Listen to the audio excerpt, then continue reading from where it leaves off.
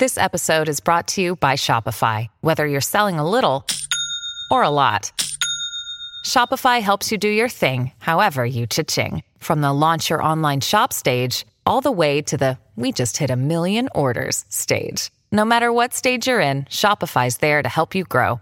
Sign up for a $1 per month trial period at shopify.com/special offer, all lowercase.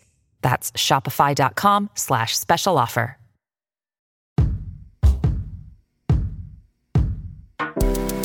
What's up, everybody? Welcome back to the Throughline Podcast. It's Tuesday. It's the 26th. It's a great day. I mean, what are we? We're in spring. I never even notice, but it's happening. I honestly don't even know. How do we even know? You know what I mean? How do we even know that's this? People do it. What if, here's one to throw you for a loop. What if someone just said, yeah, we really don't even know if this is the 26th. It honestly could be September. They started keeping dates, but then they stopped. Like, we have no idea. And now someone's out there going, this kid is so dumb. He's so dumb. I say that all the time. I say, this kid. I'm like, this kid over here, my buddy goes, dude, he's 41 years old. I'm like, yeah, I know, but he's just shorter than me, I still think like I'm in third grade. JLarsonComedy.com, Jay Larson Comedy on Instagram and Twitter, comedian Jay Larson on Facebook.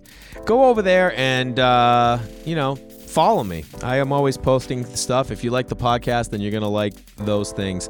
Next week, the 6th, I'm in Chico, California. I've posted it on Instagram and Facebook. It's out there. I'm going to be at the El Rey Theater. Go over there, get tickets. If you're in Sacramento, if you're in San Francisco, if you're up in that area, it's going to be a great show. A couple local comics are opening for me. It's going to be a lot of fun up in Chico. I've always wanted to go up there to Chico. I had a friend that used to have like a screen printing machine that he would keep in my condemned house, and he went to Chico State, and that was like the only thing I knew about it. Now I think like everyone up there is just like him, which they might be. So that's Chico, California, on the 6th, and that'll be April. My God, we just went away to we're going away this weekend to Arizona. I'm looking forward to that.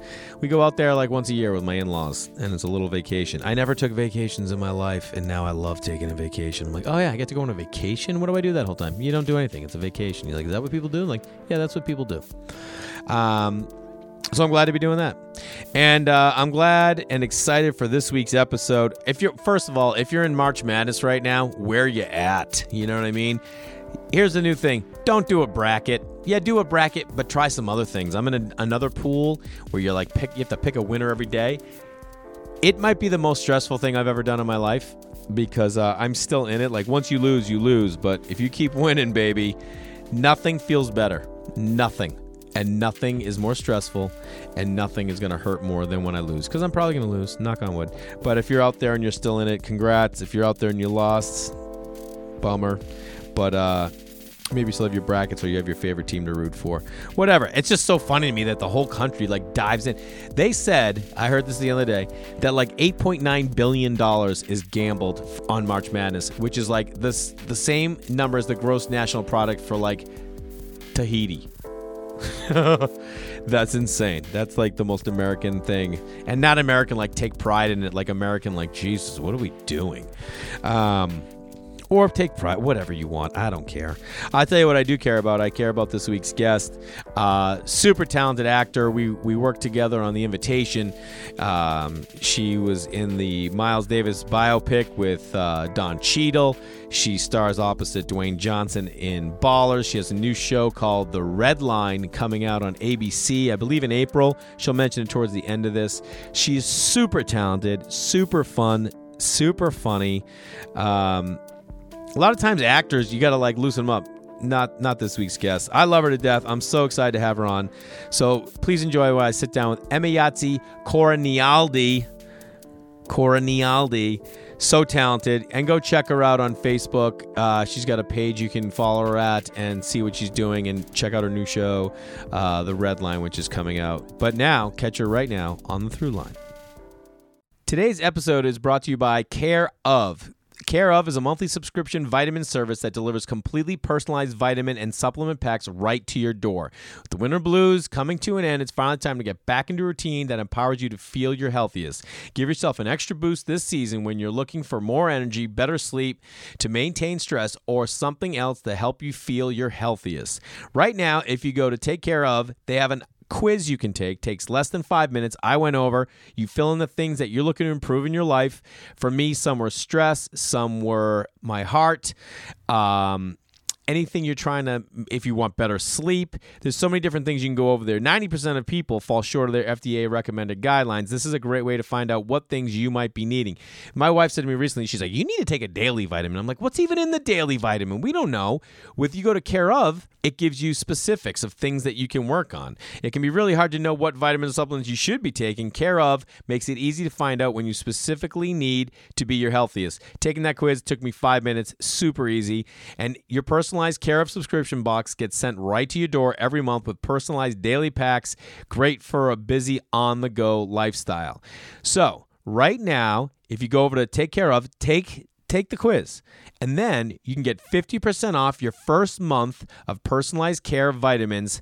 So just head over to takecareof.com and enter code Larson50. Go to takecareof.com and enter Larson50 for 50% off your first month of personalized care of vitamins. Great way to get your energy or your health in order and head into spring feeling new, baby. All right. We're sitting down. Your first podcast. This is my first podcast. I can't believe you said you were nervous. Yes, my first podcast. Well, we're going to talk about a lot of things that could be nervous. I'm sitting here with Emmy Yahtzee, I just did it. Cornialdi. There it is. I literally just said it before to make sure, and you were like, my dad doesn't even say it that well. I mean, you've nailed it. I don't say it that well, so. Is that Italian? It is Italian. I love that. It's Italian. Do people believe that you're Italian? People usually believe, or they think I'm, of Asian descent or something, or, of Italian descent before they meet me when they hear the whole name. So when they see me, they're like, oh, well, I didn't. Have you ever done 23andMe or anything like that? We did Ancestry.com, and we're going to do 23andMe because I just want to know. I've done Roots, and that was the inspiration for even doing that. I said, I want to know where I'm from. Oh, yeah. So we're going to do the other part of it, too. See, because my grandmother, my mom's mom, is Spinelli. Okay? And her parents literally met off the boat. Her dad was Irish, mom was Italian. Is that right? Yeah, mom was Italian. So, no, dad was Italian, mom was Irish. She was a Spinelli, then she became a Reed. My mom became a Larson. But so anytime people they're like, what do you know about Italian? I'm like, dude, I'm a Spinelli, bro. Right. And then I did 23andMe, and it was like 12%. I was like, what? I'm like, I'm thinned out when I got that back. I was like, I'm a little bit of nothing. Yeah, pretty much. I mean, those things are always so surprising. I did find out that I was, that's the thing. When I first got my results from Ancestry.com, I found out I was 48% Nigerian. But apparently they did a reboot of the database, and now I am 0% Nigerian. What? 0% Nigerian. And it was like... Would they send you an update? They sent me an update. And this is after I connected to my Nigerian roots and felt like, I'm Nigerian. And then it went to 0, not even 2%. God. I'm like, I can't trust these results. Well, what did it come back with then? It came back with, it was all just kind of divided from there. It was like 12% Burkina Faso, and I think it was Benin and Togo, another 12 or 13% or something. It was all broken up. Yeah. Totally different. And I said, I don't know if I can trust these results. Well, first of all, if you had said to anyone 15 years ago, hey man, if you just take your saliva, these people tell you they know exactly. You'd be like, shut your mouth. Right. And nowadays they're like, they made a commercial for it. It's gotta be authentic. So we think it's us for believing. Yes, we believe anything nowadays. If you can get out there and put it on TV, someone's like, well, you put enough money behind it. They must have money. It's true. Have you ever seen an ad for something? You're like, what? I've never even heard of this. And you're like, well, they're paying. It's on TV. There. That's insane. It's half the battle is getting it out there, and then you're right. Someone will believe. Someone will believe, and then you'll make money. Where did you grow up? I'm Army brat. Are you? Yes. I grew up all over the place. Who was in the Army? Dad My or your mom? Okay. My dad was in the Army. He retired after 20 years. But I was born in Kentucky, but don't have any Kentucky roots because as soon as I was born, we didn't move. And so Kentucky was really not home. Then we went to Jersey, went to Kansas, went to Ohio, went to Germany, all over the place. But Jersey. So where was high school? Because that I Jersey feel like. and Kansas. Oh, okay. Both of those. So you had to leave Jersey to go to in the middle of high school? In the middle of high school. I went to Kansas summer when I was 15. I left Jersey. And a lot of my friends didn't even know I was leaving. I didn't know I was leaving. My parents had divorced, that kind of thing. And now I'm going to Kansas. With who'd you go? With my dad. With my dad. Really? My mom stayed in Jersey. And we went to Kansas, and I thought my life was over. To go to Kansas at 15 from Jersey? I don't care where you're going. Like if I was such a townie. You know what a townie is? Yeah. I was such a townie that if I ever had to, I remember my mother wanted me to go to high school, the town over, to this like prep school. And she's like, yeah, you'll live with your grandmother. I'm like, are you out of your mind, Ma? You think I'm leaving my friends, Ma? I'm not leaving my friends to go to some school where kids are wearing suit coats and ties, Ma. Right. She's like, you'll have a better opportunity in life. I'm like, I'm not living with Nana. What do you want me to do every day after school? Hang out with Nana? Right. And it was like, probably because my mom, when she was a junior in high school in Revere, Mass, where everyone's Italian. Okay. My Nana and grandfather moved to Reading, and my mom stayed in Revere and lived with my Aunt Lil, which was like her dad, my grandfather's like sister. Okay. And so my mom probably was like reliving some idea of like me living with some old lady. But that's got to be super. Can I ask why you went with your dad and not with your mom? Well, because it was just for that time. It was supposed to be, I think, just a summer thing or something like that. My little brother and I. Yeah. But I ended up just finishing my last 2 years of high school out there in Kansas. My mom would come and visit or what have you. It was really just, I think, the way they worked it out. It was going to be just for the summer, and just ended up staying rather than having me go and start school and leave and come back and start over. So it ended up being a really good thing because I had a lot of rough edges going on in Jersey. So to go to Kansas and kind of get those smoothed off. Yeah. And a lot of my desire for acting was kind of honed in Kansas as well. So it ended up being a really good thing for me. You getting in a lot of fights in Jersey? All the time. Were you? All the time. And in Kansas, I fought almost every year of school period. Fist fights? Except for like my, junior year. From like fourth grade on. No joke. How much of that do you think is just you being fiery or moving all the time? Moving. I was not a fiery person. I was definitely very much, if you hit me, I'm going to hit you back. That's just what I was taught, and that's just how it goes at that time. But it was really that, moving and always being the new person. And when you're always a new person, you're tested, you're teased or what have you, and having to always fight. And I come from... I would never see that. I have an older brother and an older sister and a younger brother. And I've kind of always been somewhat of a tomboy, just a little tough. And so, I didn't really take too much, from anybody. And so I was really a quick trigger to fight in that way. But I never started anything. But I really did get into a lot of little spats. It kind of makes sense now. Like if you look at like your body work as an actor, you're like, you play a strong woman. Don't you think? And not everything, but it's like, it's interesting to see like who we are. Cause I've never been in a fight in my life. I've never punched anyone and I've never been punched. That is so cool. And that is ideal. I'm a kid from just outside of Boston. People all the time are like, how have you never been punched in the face? You're also a dick. Where Kate has been in 2 fist fights. And like she got beat one time, dislocated her collarbone, like high school fights. And I was like, what are you, you just get in fights all the time? And she's like, yeah, well, you got to do what you got to do. I'm like, do what you got to do, man. I never had to do. I always talked my way out of it. That is, I'm really amazed by that. It's beautiful. It's like, it's funny because now my son's 5 and his friends, they're all into like hitting and telling people to hit other people. And he got punched in the face. At the beach with friends. I was there. We were there. I think he was, oh my God, he was like, I think he was 3.5. and this 5-year-old who's our friend's kid hit him. Oh, that makes it even worse. And they were just sitting there. Like, the kid just hit him. Like, he said, I don't know if he's, whatever. They said he was practicing his Taekwondo. No. Okay, on my kid. And my son just started bawling. His feet, like, never moved. He just started bawling. And I go over to him. I go, do you hurt? And he was like, no. And he was just so hurt that's like, he felt like betrayed. And I go, by his friend. Yeah, I go, listen, man, we don't hit. We don't punch. That's not what we do. I'm like, I know you're upset. If you need to get it out of your system, you got to find a way. If you want to scream, if you want to run, whatever you want to do. And that kid came over to apologize like a second time. And Reed just looked at him and goes, ah! Like, you should have seen the anger in his face. And I was like, that's my boy, Reedsy. Right. Let it out. Get it out. Seriously, you have to. Yeah. You have to. And then his friend, who's the younger brother of that kid, came over to like say goodbye, and he turned and yelled in his face too. Take that. It was the best. I'm like, oh, that's the best way to do it.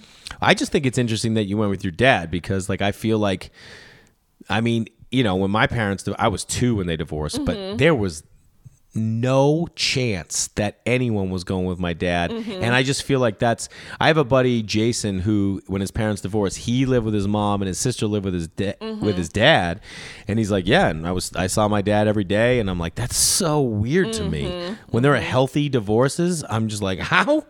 Who are these people? And then your mom would come visit. I saw my parents in a room one time in my entire life. Oh, wow. Isn't that crazy? You're like, what did you guys have going on that was so huge? You never thought like, oh, it might be a good idea, you know?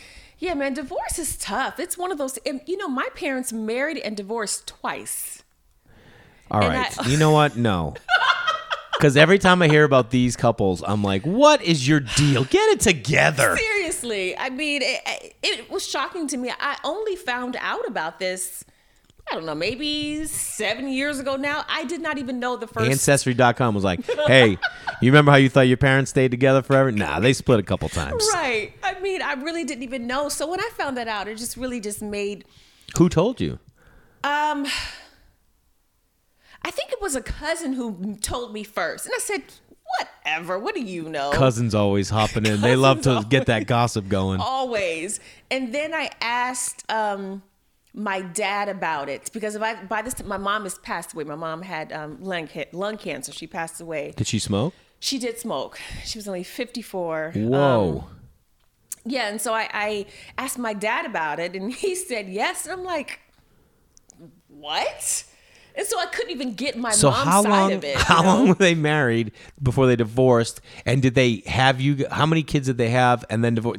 How did it all happen? Well, they were married for, I think my dad said, for 2 years the first time.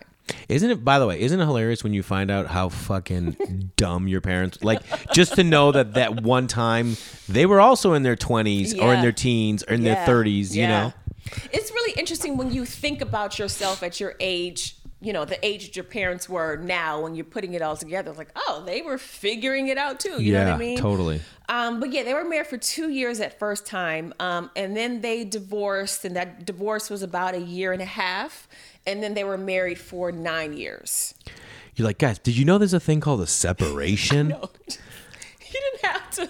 Did your dad tell you how they got back together or anything? Yeah, my dad told me.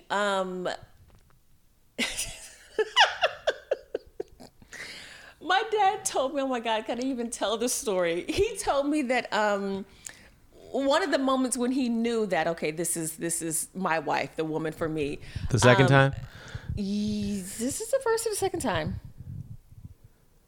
Yeah, this is after they divorced and during the 1.5 years before they got together. Yeah. Okay. And so he was, I don't know, dating this other woman or something. And my mom found out about it.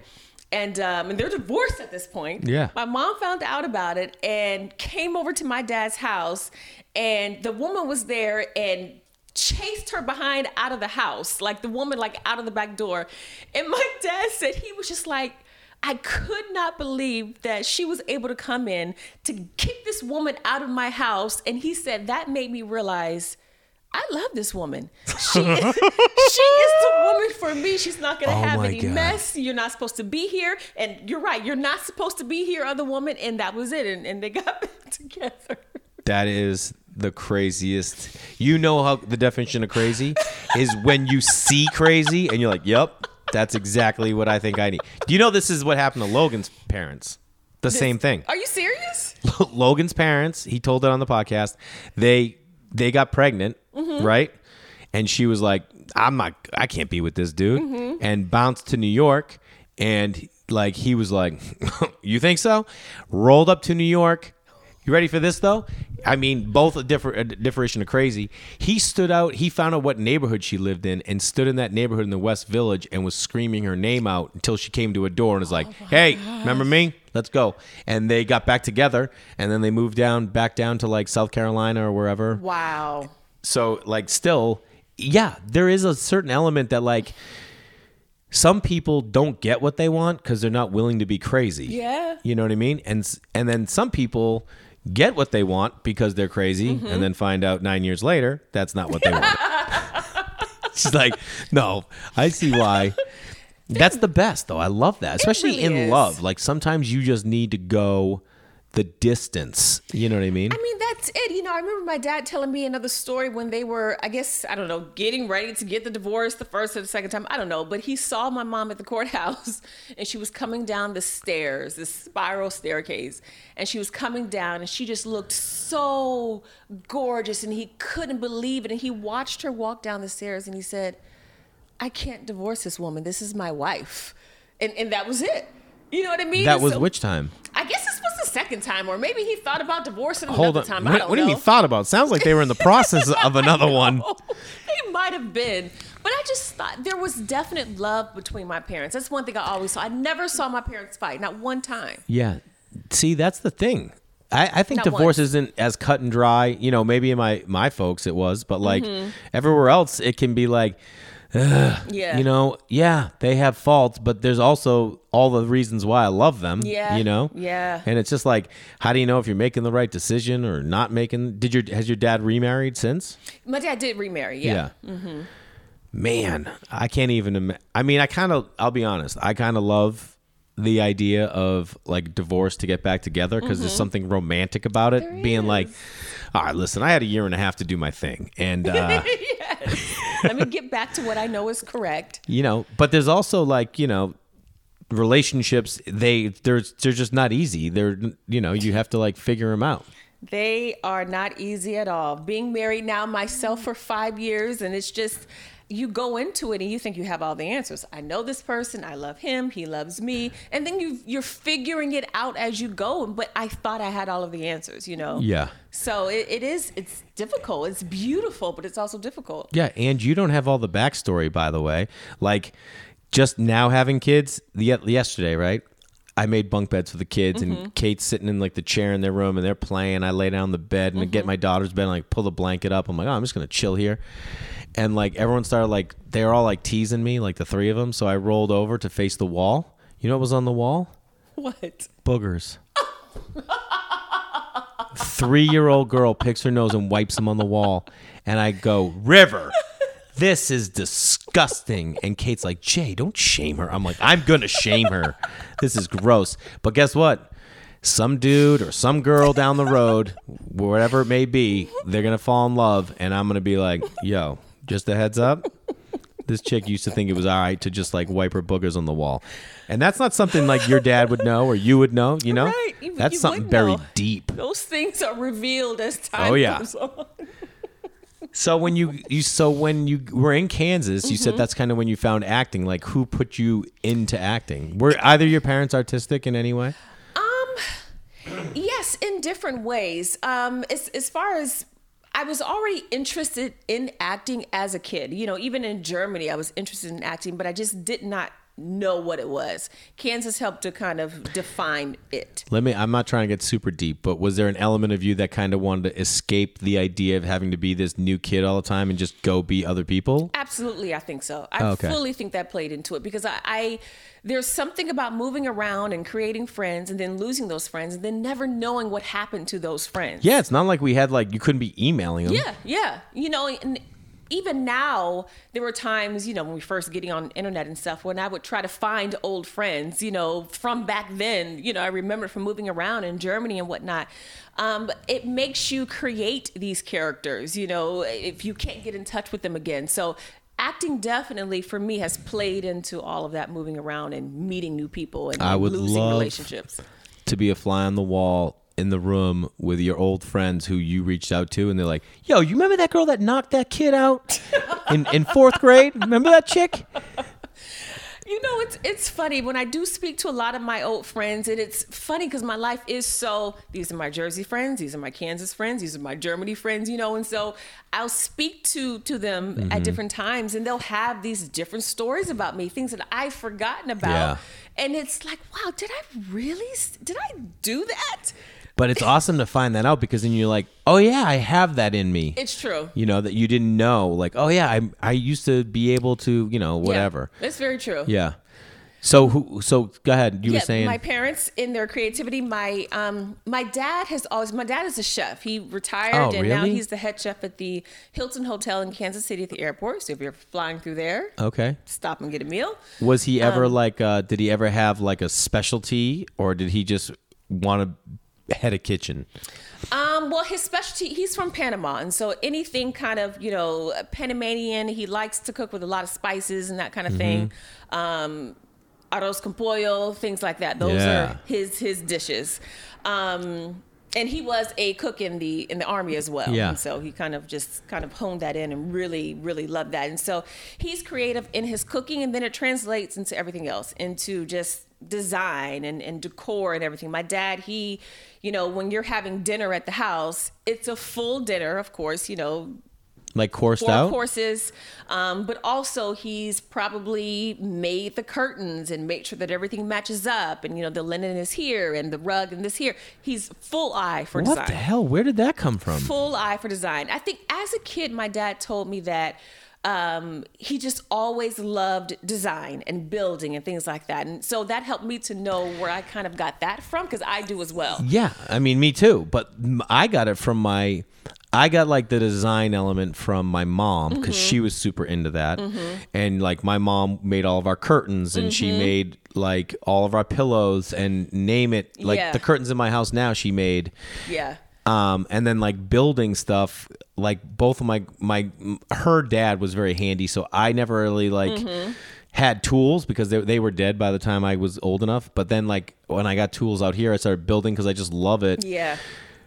Was your grandparents on his side, were they creative? I mean, that's got to trickle from somewhere. How do you just get into design? I know. I mean, my dad tells a story all the time. I'm like, Dad, did you really? But he says, I would build houses on this little mini houses, in Panama, little shacks, what have you, on the side of the road. I just like to build little houses. So leave it to him. That's what it was. I don't really know beyond that.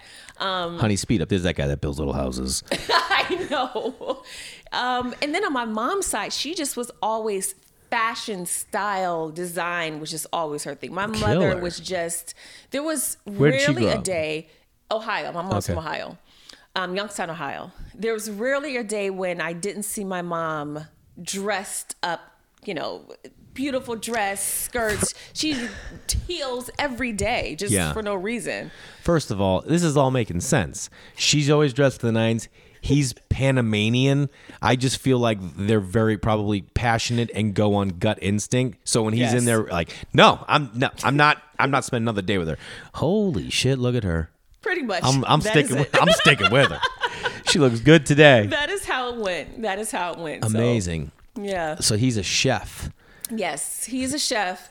And has an eye for design and what have you. And I picked up on that from both of them. I really, even these chairs that you're sitting on. Yeah. I made these chairs here. What do you mean you made them? I won't say made. I didn't build them. Yes, I reupholstered these chairs here. Shut up. Where'd you learn how to do that? I don't know, on YouTube and then just my own gut Good for instinct. you.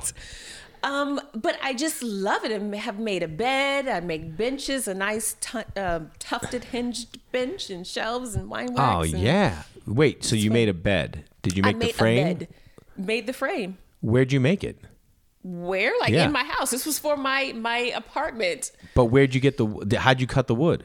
Got the wood from Home Depot, put it into my car because I didn't even have a truck, so it was sticking out the window. And got some tools and found some plans. It was supposed to be plans for a queen-sized bed, and I ended up making a full-size bed on accident. So I had to return the mattress and everything because it didn't fit. Yeah. But yeah, I made the bed and it actually stood. Never had any problems with That's the bed. legit. I had no idea. I made our bed. Did you Yeah. see?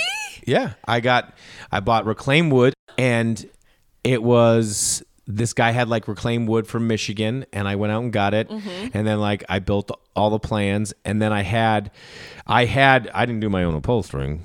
Don't judge me on it. But like I had to get the headboard upholstered and then the baseboard upholstered. And and then I built the bunk beds for the kids. I built bunk beds for the kids. That's like, they're a little suspect. I mean, for the kids, I need them to be safe. Well, Kate's always on me because like the slats for the River's bed down below, they fall out sometimes. She's like, Jay, you've got to fix this. I'm like, she's on the bottom. Where is she? Oh my She weighs gosh. 38 pounds. What's gonna happen? And so, but it's dope. I got at an antique store this old goose head that's brass, and that's like one of the handles for him to climb up. Nice. Which is fresh, and I built them each like their own like bookcase Yeah, shelf, yeah. so they have their own stuff in there. But I had no idea you did that. We are one and the same here. You know what I'm saying? This is the best. I mean, let me ask you. For me, if I'm not writing or acting or doing stand-up, I need to just like get my brain to do creative stuff, and that's why I do it. Absolutely. Me and Jay, my husband, we talk about it all the time. Because I like to just be busy with doing some kind of project outside or something, building something, making something. And he's like, what are you doing? He doesn't always have an interest in doing it. And I just need to be busy with my mind doing something like that. Yes. I love it. I do too. It's my favorite thing in the world. I do I too. mean, I love it because it's like it like will inspire the other creativity, you know? Absolutely. And I've even found for me in making that bed, and that was a few years ago now, in our bed now, it's I didn't make the bed, Yeah. bought the bed. The slats keep coming out. I'm like, my bed I built with my bare hands had no issues. So I had some pride in my craftsmanship there. You know what's funny is people will say to me sometimes, I'll say like, oh, I like to get creative and stuff like that. And they're like, oh yeah? I'm like, yeah, I made my bed. And they're like, dude, I make my bed every day. And I'm like, that's not what I mean, bro. That's not what I mean. This week's episode is brought to you by OpenFit. OpenFit takes all of the complexity of losing weight and getting fit. It's a brand new, super simple streaming service that allows you to work out from the comfort of your living room in as little as 10 minutes a day. I want to say this. I over the years, I've said in my last podcast, The Crab Feast, in social media, in interviews, that weight has always been a thing for me. And my buddy and I talk about it all the time. I got to drive 2 miles. That's it to the gym. But it's still a pain. Like anything I can do from home is better for me. OpenFit is bringing you something new that makes it even easier to never miss a sweat session. For me, that's important. It's just like, make it easy for me. Lose the commute to the gym and let the workout come to you. Amazing trainers and classes. OpenFit classes are led by some of the most effective and engaging trainers in the world. It's simple. Forget all the complexity and stress around getting fit and just press play and work out on your schedule. 600 seconds with celebrity trainer Devin Wiggins packs the fat-burning, muscle-building, and body sculpting benefits of much longer sessions into a fraction of that time. That's one thing I learned over the years is that is a fact. You can get so much more done in less time if you're doing it efficiently and know what you're doing, which I never do. So this is like something that'd be perfect for a lot of people, and they just don't know it because you're like, really 10 minutes? But yeah, really 10 minutes. Lose up to 15 pounds in just the first 30 days. Flatten your abs, shape your body, and look and feel great. That's a great way to all we need is results to move us forward. You know what I mean? Just get results. This is a great way to jumpstart your own experience. I know for me, you want to get something like this because it can be at your house. It doesn't take up a lot of time. And the bottom line is just do it. If you don't believe it, if you're like, nah, whatever, what does it matter to you? 30 days, 10 minutes a day, just do it.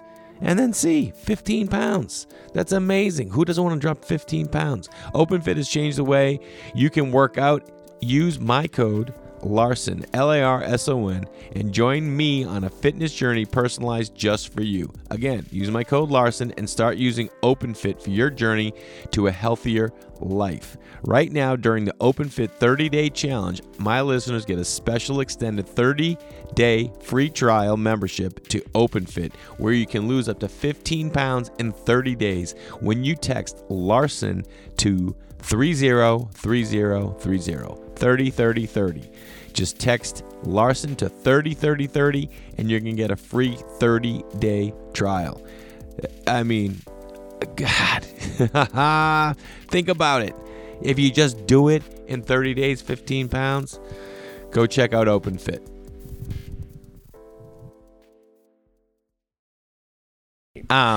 Okay, so so obviously, you know, acting is different than design and stuff like that, but there's an artistic idea to it. Yeah. You know, I always think that like being exposed to something artistic just allows you to see that creativity is you know, because I think a lot of people kind of always trying to steer their kids in this rigid, like, corporate style, you know what I mean? Like, don't worry about that, or don't fuss with that, or people just don't, like, they don't want to push boys towards artistic stuff sometimes. Now, I'm not saying everybody.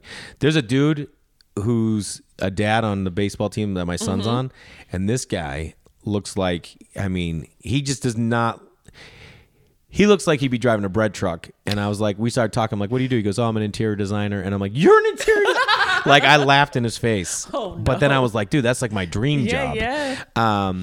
So then where did the acting in Kansas? Did you start like doing drama club, or what did you do? You fist fought the director, or what'd you do? Well, yeah, that too. But once I got to Kansas, I just got involved into a lot of different organizations. There was a teacher. She was a guidance counselor, actually. Her name was Joyce Williams.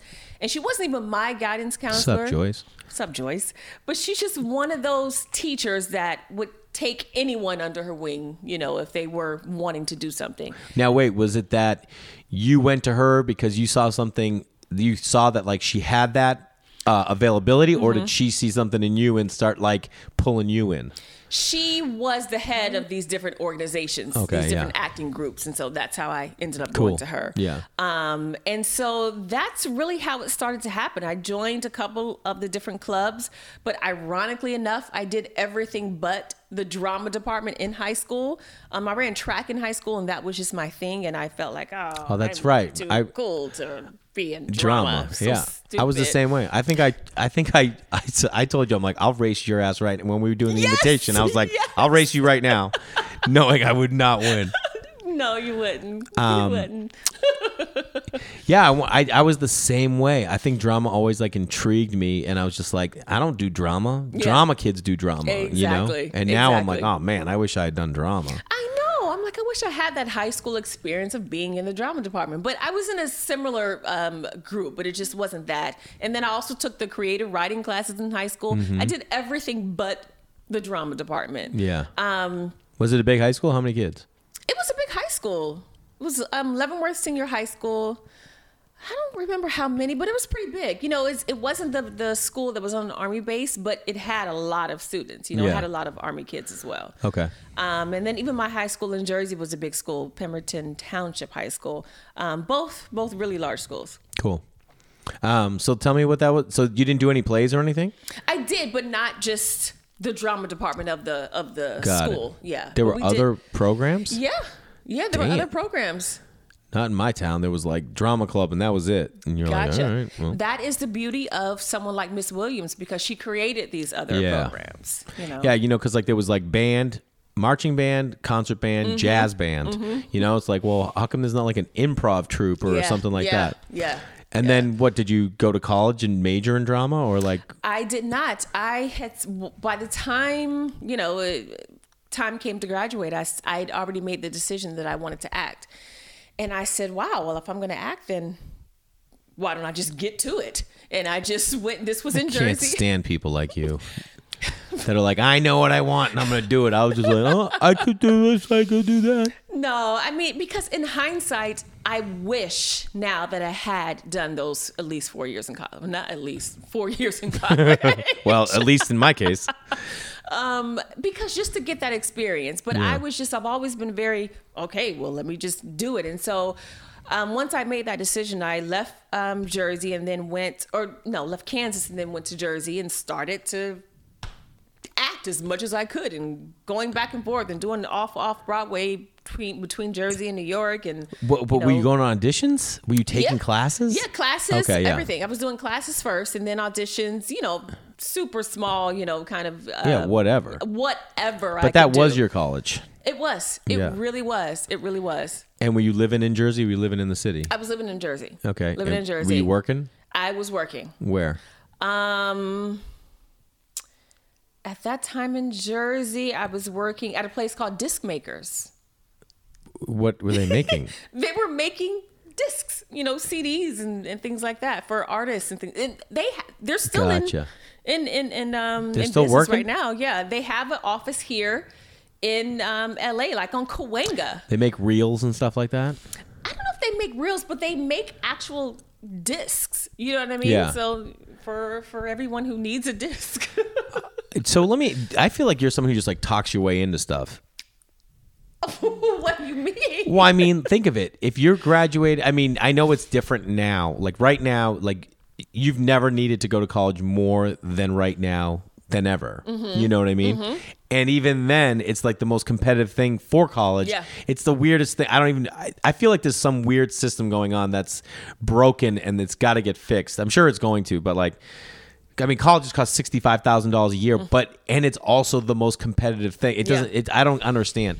So to just go in and get a job, all you have is a high school diploma. You know what I mean? And you're like acting and stuff like that. You just must have been like articulate and just gone in and be like, yeah, this is what I need to do. I think I had that mindset of this is what I need to do. I want to act, so therefore I need money. I need to know how to act or what have you. So I have to do this. So I need this job. So Yeah. give me this job kind of thing. So I guess in that sense, that's probably accurate. So was this like a shock to your mom? Because now you're living with your mom. Was I living with my mom or living by that time I was with my mom when I Yeah. moved back. Yes. So yes, was yes. she like, oh yeah, of course. I always thought this is something you would do. Or was she like, oh, maybe you changed since you went to Kansas? Was there any like... No, she knew it was always there. She knew it was okay. always there because initially as a kid, I thought that I wanted to be a lawyer, which again, a lot of actors for some reason. Oh, that's there's all that I wanted to correlation. be. That's all I Are wanted we to be. the same person? Maybe. You know what my favorite show? In 7th grade. Do you remember 7th grade? In 7th grade, LA Law was on. Did you ever remember LA Law? I remember LA Law. And I would come in every day and go right to Miss McMiniman. I'm like, you see LA Law last night? That show was on at 10. I was in 7th grade. I would stay up, and the next day, I'm like, all I wanted to talk about was LA Law. Wow. I thought when I was in high school, in middle school, I'm like, when I'm 24, Yeah. I'll be married. I'll have 2 kids. I will wear a suit to work. I'll have a briefcase. I'll have a little white fence, and I'll come home from the law office. That's all I thought in my head. That is so funny. And then it wasn't until like something like I knew once I went to college, I'm like, I don't think I'm going to be a lawyer. Yeah. Just because Yeah. I'm like, it's just not going to fit. Yeah. And then it wasn't until senior year in college, my 5th one, that I was like the beginning of the year, like the year was starting, and I just said, I'm going to move to Los Angeles when I graduate college. And I started telling like my close friends, and they were like, to do what? And I'm Right. like, I think I'm going to be an actor. And they're like, you've never acted in anything. And I'm like, yeah, I know. I don't know. And then like I took a directing class. It was a liberal arts school, so there was no art program. Yeah. So I took like a directing class, and I really liked it. And then I did like the musical the second semester. And I was like, yeah, I'm just going to move to LA. And I remember I had a girlfriend at the time, and she was like, you know, it's kind of like upsetting to me that you're just going to move to LA and not even tell me, like ask me. And I was like, yeah, well, it kind of has nothing to do with you. Right. Like, I'm like, I just have to go. And then like Ouch. graduated, saved money for like 6 months, and then just like moved. And everyone was like, what are you going to do? And I'm like, I don't know. But it was weird because it just like That's it. snapped in my head. I'm like, oh, I guess this is what that lawyer thing was. It just wasn't Seriously. in my head. And I'm like, it's weird how like, you know, it calls out to you at certain times. Mm-hmm. You were like, you know, knew as soon as you graduated high school. It took me like an extra 4.5 years. But that moment is still the same, that moment of clarity, you know, because it came to me. I remember I was always a pretty good student in high school. Not always. Once I went to Kansas, you know, I was a pretty good student. But in trying to figure out what I was going to do, family, of course, once you go to college, and I was a pretty good, you know, track athlete. And I had this internal just monologue. Well, I think I want to be an actor. Well, why don't you be an actor? Well, I don't know how. Well, maybe you should. I think I will. It was just like that. Yeah. And that was it. So what became your first, what would you say for you? Mm-hmm. Let's, two of them. What do you think is your big break for you as an actor? Mm-hmm. And then what do you think like everyone else would view as your big break? Like, was there a thing that happened that like you all of a sudden changed and like grew? I mean, it could be like a play. It could be anything. Okay. Well, I don't think that counts as that. No. There was, you said a play and something came to mind. I was doing some kind of summer theater production, and we were doing Oklahoma and some other play that I can't remember. But either way, it was back to back, and I had just finished doing Oklahoma and came out in the wrong costume for the next play. What? On stage? On stage. And that moment still sticks with me. It was a moment of, what have I done? Everyone's in the audience. And I will never forget that moment because it taught me the show must go on. And I went right into the character of the next show as, you know, one of the orphans in Oklahoma. Oh my God. Did the audience, like, I mean, did they know? Yeah, they knew. Yeah, they knew. Everyone knew. And I just had to just act like it didn't happen and go with it. So that was a big moment for me. I remember feeling Oh my God. pride that, okay, you can get through, you know, when traumatic times happen. So Yeah, because first of all, I've only done one play, and I did that musical, but that doesn't really count. Mm-hmm. And doing a play, to me, is the highest stakes of everything. Yeah. Stand-up is live, and you got to be funny. which but, is similar though. I yeah. mean, it's But once you know you're funny, you can find a way to make things funny. So even if a joke tanks, you can find a way. Acting in movies is very challenging because you have to act. You know what I mean? If you can't act, everyone can see right through it, or at least you can see right through it. So then to have to do it in front of people and memorize those lines. So you got to memorize the lines and then act. Oh my God. Like when I have friends that are like, you should just go do a play. And now I'm like, back then when I did that play, it was like 13 years ago. I was like, yeah, I was up for every challenge. Yeah, And now I'm getting yeah. older. I'm like, oh, that scares that memorization just scares me. it's the memorization Whew. mainly that I mean, because when you're doing TV and film, you can bring sides to set, look at them, pop them in your pocket if you need. I mean, I don't know. You're probably like, no, Jay, that's not what professionals do. whatever.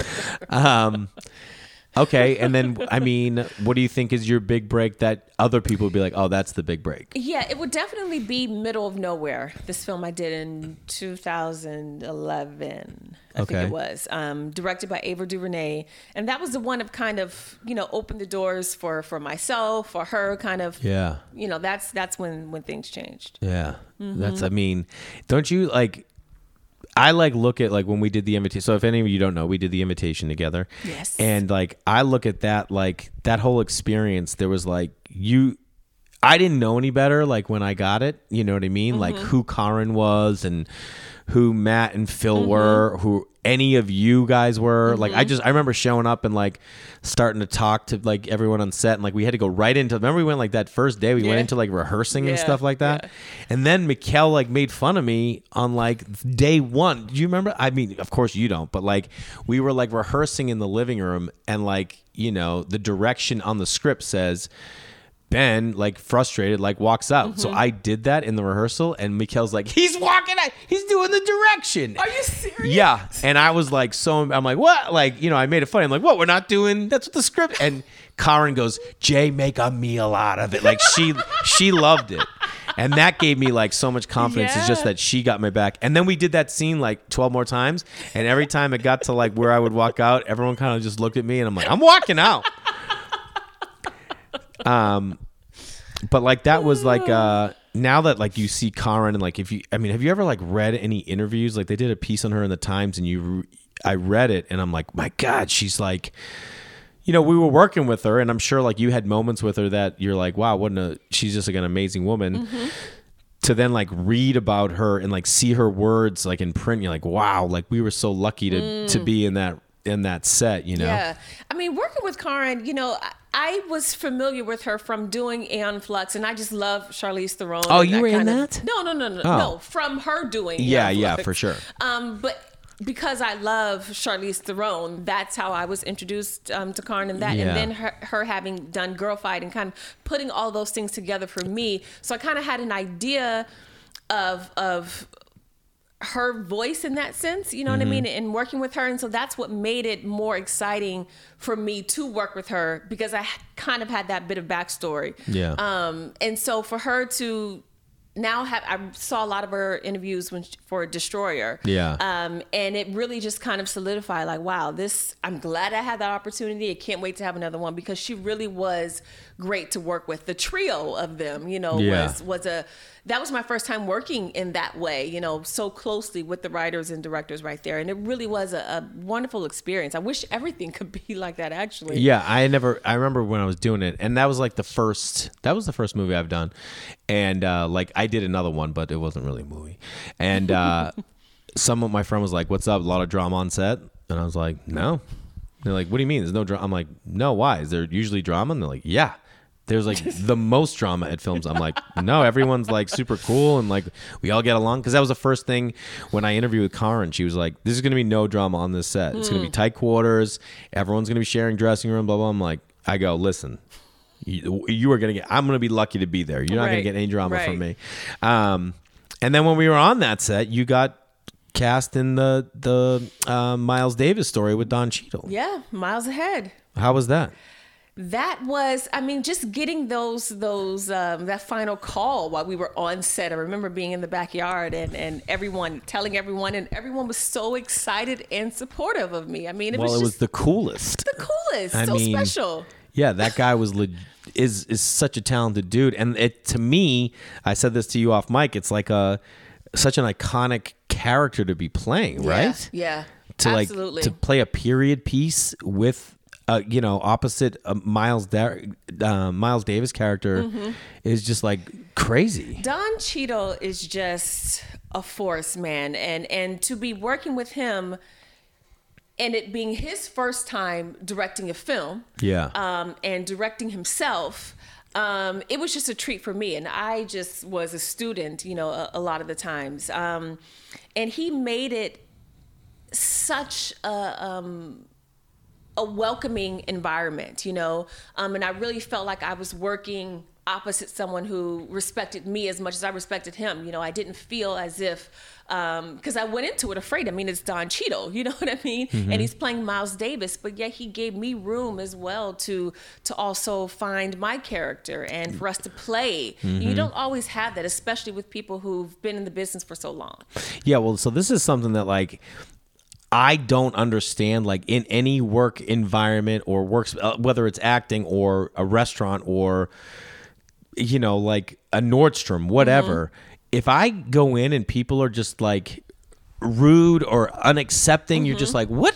How is this? How are you even existing? Yeah. You know what I mean? Like anywhere, like I'm even as much as my kids' Little League practice, you're like, do you not think there needs to how are you not creating an environment for people to feel good, feel welcome, succeed? Like, how does that make any sense for your benefit at all? It's so true. But we are in an industry where so many people, unfortunately, don't have that mindset. And there's so much insecurity, from directors and what have you, who set the tone on set. Yeah. And if you don't have a director who is secure, that's how you end up on those sets where there is drama every time you turn around. Well, and it's not just like, I have friends that are in like, just in the workforce out there, and they'll say the same things. They're like, oh, my boss is just like nonstop, like has no bedside manner. And you're like, how do they get there? Are they just like, everyone seems to like work their way into a position in life and they can just like stay there. Yeah.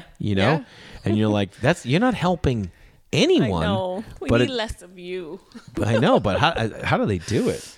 So I told you, so I got an audition for Ballers, and I read it, and I was like, oh my God, this is so me. Like, I'm going to crush this. And I had a great read, and then I didn't get it. But do you love working on that show? I mean, it's got to be the best. Is it not the best? It really is. You know, working with Dwayne Johnson, he is, because most of my scenes are with him. Yeah, I know. What's that? I know. Yeah. He is just so much fun to work with, so professional. And it's just a fun set. You know what I mean? There's lots of testosterone, male energy. So it's fun to kind of be the woman in the room at those times. Yeah. And Rob Corddry is, I think, one of the funniest. Anything that dude says is just so funny. I did this like benefit for his kids' school, where like a stand-up show, and my friend, the Sklar brothers, their kids go there, and he was doing a sketch, and he was in the green room, and like, you know, I meet, and as I'm sure you do, you meet a lot of celebrities, and I don't geek out over anyone. You know what I mean? I've never geeked out over like a musician. Like Paul McCartney shows up at stand-up shows all the time, and people freak out. I would just be like, oh, that's cool. But I love Rob Corddry, and I was like, dude, that's your moment. Oh my God, I couldn't leave him alone. I'm like, dude, I'm a huge fan, bro. And he's like, oh, thanks. And he's super sweet. I'm like, no, dude. Very sweet. And I started like naming random movies. I'm like, you know what movie I watch all the time? Honeymoon in Vegas, or you know the one with what he did with Ashton Kutcher and like Cameron Diaz. I don't know if it's Honeymoon in Vegas or whatever happened in Vegas. And he's like, oh yeah. I'm like, dude, you're hilarious in that movie. He's like, oh, thanks, man. That guy just pops on the screen, and I start laughing. Yeah. Is he fun? Did you work with him? Yeah. I did have a few scenes with him. Yeah, he was a lot of fun. Also very professional, very sweet, just funny all the time. That's very true. Yeah. I mean, I feel like in this business, or any business, I mean, like the thing that's great about our business, or it being an actor, or you know, being a stand-up, is you constantly are striving for more because you have goals. Whereas sometimes in like the corporate world, yeah, maybe you're like at a director level, and then you want to get to a VP level or something like that. I wonder how much like people are driven towards those things, or you just like, hey, I get a great position and I keep going, and when I'm ready, I'll get there. We kind of always have to keep pushing to get the next thing. Absolutely. If you had like is there a dream role that you like have on your radar of something you're like, oh man, if there's one either character I could play or show I could have, or movie, or what would it be? There is. There definitely is. And I would keep it, kind of. Yeah, you don't have to say it. But yeah, there definitely is. And I know in a general sense, some of the other things I want to do, like action, I just want to run and jump and fight. You know what I mean? Yeah. I'm so all about that, and that's the thing that sometimes when you do roles, people tend to see you in a certain way, you know, and I can be very put together or what have you, and very strong and all those things. But, there's also those other sides, those other things you want to exercise, those other muscles you want to play with. So, all right, then, if you weren't an actor, then what would it be? Interior design? What would be your dream? Probably, man, maybe like a woodworker or something. But the only problem is I don't measure well, and so that's where. I mean, you're hilarious. Kind of go downhill. Yeah. So the rule is measure twice, cut once. Absolutely. Don't follow it. So my buddy who's an architect, I have two friends that like build. My friend who's an architect who like rebuilt his whole house. You have a friend who's an architect. Yeah. That's a win right there. Yeah, I know. It's the best. And then another friend who was like graduated with a degree in engineering. Now he owns an eyewear company, but he builds as well. And like the three of us will like, chirp in. Nice. The architect's the best, but they make fun of me because the engineer he's from Georgia, and it's just everything is so slow. Like we tried to build the table together, and like we framed it out, and it took like a day. And then he's like, I gotta go. Can I leave my tools? And I'm like, yeah. And he goes, I think I can come back in like 3 or 4 days. And I was like, all right. And then the next day I texted him a photo. I'm like, finish the table, bro. And he's like, what? And I'm like, yeah. So, and you see a picture of my work, you're like, whoa, that's legit. Then you get up close and you're like, what's going on here? So I always say to my architect buddy, I'm like, well, the rule, man. Measure once, cut twice. So I always flip it because I never, my measurements are like, yeah, like I got a guy. That's me. Oh, There was a guy, maybe that's who hit me up. This is how crazy I am. I have a guy from Craigslist. No. What? No. Okay, good. I got a guy from Craigslist who's supposed to be delivering me a countertop. Okay. I'm going to build a little outdoor, Jay told me he's putting a kitchen out here I don't own, so I'm going to make a temporary kitchen. Yeah. And I'm going to build that. But so like he was like yesterday, I go, how long is the piece? And he's like, I think it's 53 inches, and I was like, I looked outside and I'm like, I go, Reed, you got my tape measure? Like I have like 7 tape measures, but Reed has one up in his bed that he loves. And he's like, yeah. So I got to go get my tape measure off his shelf and his bunk bed. And I go out there and I'm like, yeah, that should be good. Like I don't take an official. I don't look if you come around the corner what it's going to be. Seriously, man, I don't know why I struggle with that. It's burdensome to have to take the accurate measurements. I don't know why. Are you good at eyeing things though? I am good at eyeing things. Yeah. And so I rely on that. I can just, and it works, and sometimes I'm off. A lot of times I'm off and I have to shave off a little bit more and a little bit more. It would save me time if I would just do it right. Yeah. But there's something about measurements that I just struggle with, but I eventually get it done. One of my favorite things that I ever built or reconstructed, I'll say, is I found a kid's swing set off Craigslist, but it didn't have all the parts, and it didn't have it didn't have directions. So I got it all, and then I rebuilt it. And like if you would swing real hard on that swing, that whole thing would be shaken. Well, yeah. And like my friend, the architect, he came over one day and he goes, "Hey, can I ask you a question?" I go, "Yeah." He goes, "Why'd you put the swing set right over the concrete walkway?" And I go, "Well, why not?" And he goes, "Because what if they fall?" I'm like, "They're going to fall eventually." And he goes, "Well, why didn't you put it in the grass?" I'm like, "Because I want to sit in the grass. I watch them swing over here." Everything I make has got like a flaw to it. And it's my favorite is watching them come over and like find the flaws. Right. And then he'll look at it and he'll be like, "How long did it take you to do it?" And I'll be like, "How long do you think?" And he goes, "You? 3.5 hours?" And I'm like, "I did it in 2:45." And it'll be like, I can't think of. I built like our entertainment center. Nice. And then what I got is like old theater chairs, and I had them reupholstered. I can't do it. Like this work is tight. I can't believe you do this. Listen, that was the first time I've ever reupholstered something. I mean, you're my sister. This is what my sister does. Really? Yeah, and this looks like my sister, like in here. Like this is stuff, that she would love. It took you how long to do them? I did this probably over you like make 2 this weeks. trim? Yeah. I had to get the piping and sew it? Sew it, everything. You got a sewing machine? Yeah, I have a sewing machine. God, see, I have that's a sewing one machine, thing. yeah. So my mom started making costumes for Boston Ballet. That was her first job when my parents split, because she was always good at sewing. So we always had a sewing machine in our breezeway.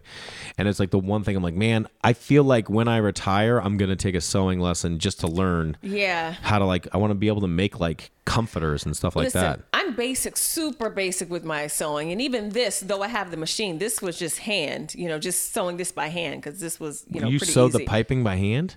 Yes, but I only had to just close it up, and then because it's a double pipe, then you hot glue them together. Okay. So that was a easier one. But yeah, I don't know any fancy stitches and whatnot. Well, I don't know if there are any fancy stitches. Yeah, there are. Yeah, but the crossover stitch. There's lots of fancy stitches. Don't ask me about them. I'm not gonna. You know what though? This is another thing that's gonna go away. This is all gonna be gone. What's that? Like sewing.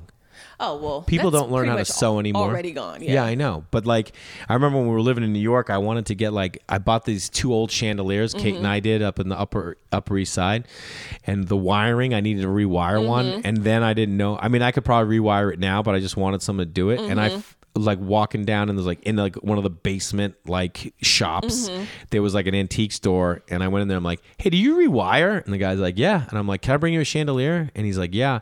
And then like, I ended up like going in and just hanging out with the guy. Yeah. You know what I mean? Like I would just pop in there and be like, "What's up? How are you?" I have guys like that all over town in LA. Like there's a guy that has this like reclaim shop. I always go in, and I was like, and I forget who brought it up, but I'm like, "You're like the last one, man." Yeah, like man. when you're gone, who's gonna do this? People are just gonna throw stuff out, and then do you know any like really cool people who are like, "Yeah, you know what I do? I reapply." You know what I mean? They're just not going to do it. It really is becoming a lost art. A lot of things like that. Even, like cobblers, do Oh, your shoes yeah. or what have you. You really appreciate people who have that kind of skill set, and to know that it is being slowly but surely phased out is sad. Isn't Daniel Day-Lewis a cobbler? Yes. How legit is that? He really is in real life, because you can't tell me he's not after that movie. No. A dressmaker. What? Oh, yeah. Phantom my Thread. God. Phantom Thread, I mean. Yeah, I know. He's insane in that. But no, he does cobbler like when he's like at home. Oh, like for real? He's got a shop. Serious. Like, I swear to God, that's like. Oh, wow. I didn't see. And I feel like he's a dude that's like straight up retired. And he just like acts once in a while to like, yeah, I'm just going to act once in a while. That explains so much. Did you see Phantom Thread? Yeah. Did you? I thought this man really was a dressmaker, because he makes things look so authentic. The way he holds the handle of the scissors, the way he just touches the garment. That's what makes him. But Daniel I think Day-Lewis. that dude, like, when he got that role, probably went with a dressmaker for like 6 months and like learned, For sure. And you're like, all right, dude, well, you get paid $10 million to do a movie. But it does not take anything away from how committed he is to making that look real. Whoa. Do not. I'm not taking anything away. I mean, I don't need to get attacked. No, I know. But imagine if you could prep for every role for 6 months by like learning to like, Well, I'm going to cut before I get punched. I'm going to cut this short. Thank you so much. This was super sweet of you. Sit down. Thank you, Jay. Was fun. This is wonderful. And everybody keep watching Ballers. Is there anything that they... Yes. So I'm doing a show called Redline that's going to be airing on CBS on April 28th. Damn. Yes. It's with myself and Noah Wiley. And Noel Fisher. Killer. And so it's going to be a good one. It's basically about this... There's a shooting that happens. It takes place in Chicago. A shooting that happens. Shooting in Chicago. Interesting. Yes. Does that happen often? I know, unfortunately. Yeah. And it's about how this one shooting affects these 3 different families. And really, the show is trying to bring everyone into a conversation about how this type of violence happens, how we can prevent it, and how we can come to a better understanding of each other, which could also help us prevent these kinds of things from happening. So it's a really great show, and I'm excited about it. Oh, that's awesome. April 28th on CBS. Right on. Congrats. Thank you. Awesome. You're the best. Thanks, Jay. Thank you so much for listening. Please keep listening. Share with your friends. Share it on social media. Let people know about the Through Line. And I'll talk to you guys next week.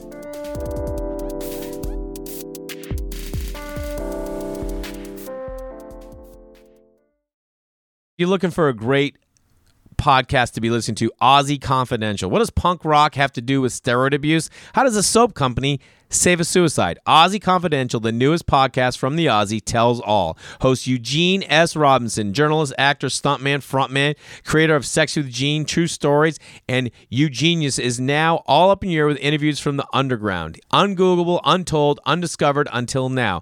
Part randorific crosstalk from the edge, part no holds barred, delving into the dark stuff often left unsaid, complete with a soundtrack to die for. Aussie Confidential is a podcast for people, personalities, and weirdly wild notions about what we reveal and what we most want to conceal. Episodes can be 20 minutes, 2 hours. You never know with Aussie.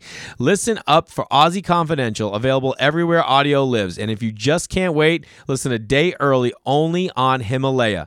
This is the podcast your mother warned you about. Only from Aussie. Live curiously.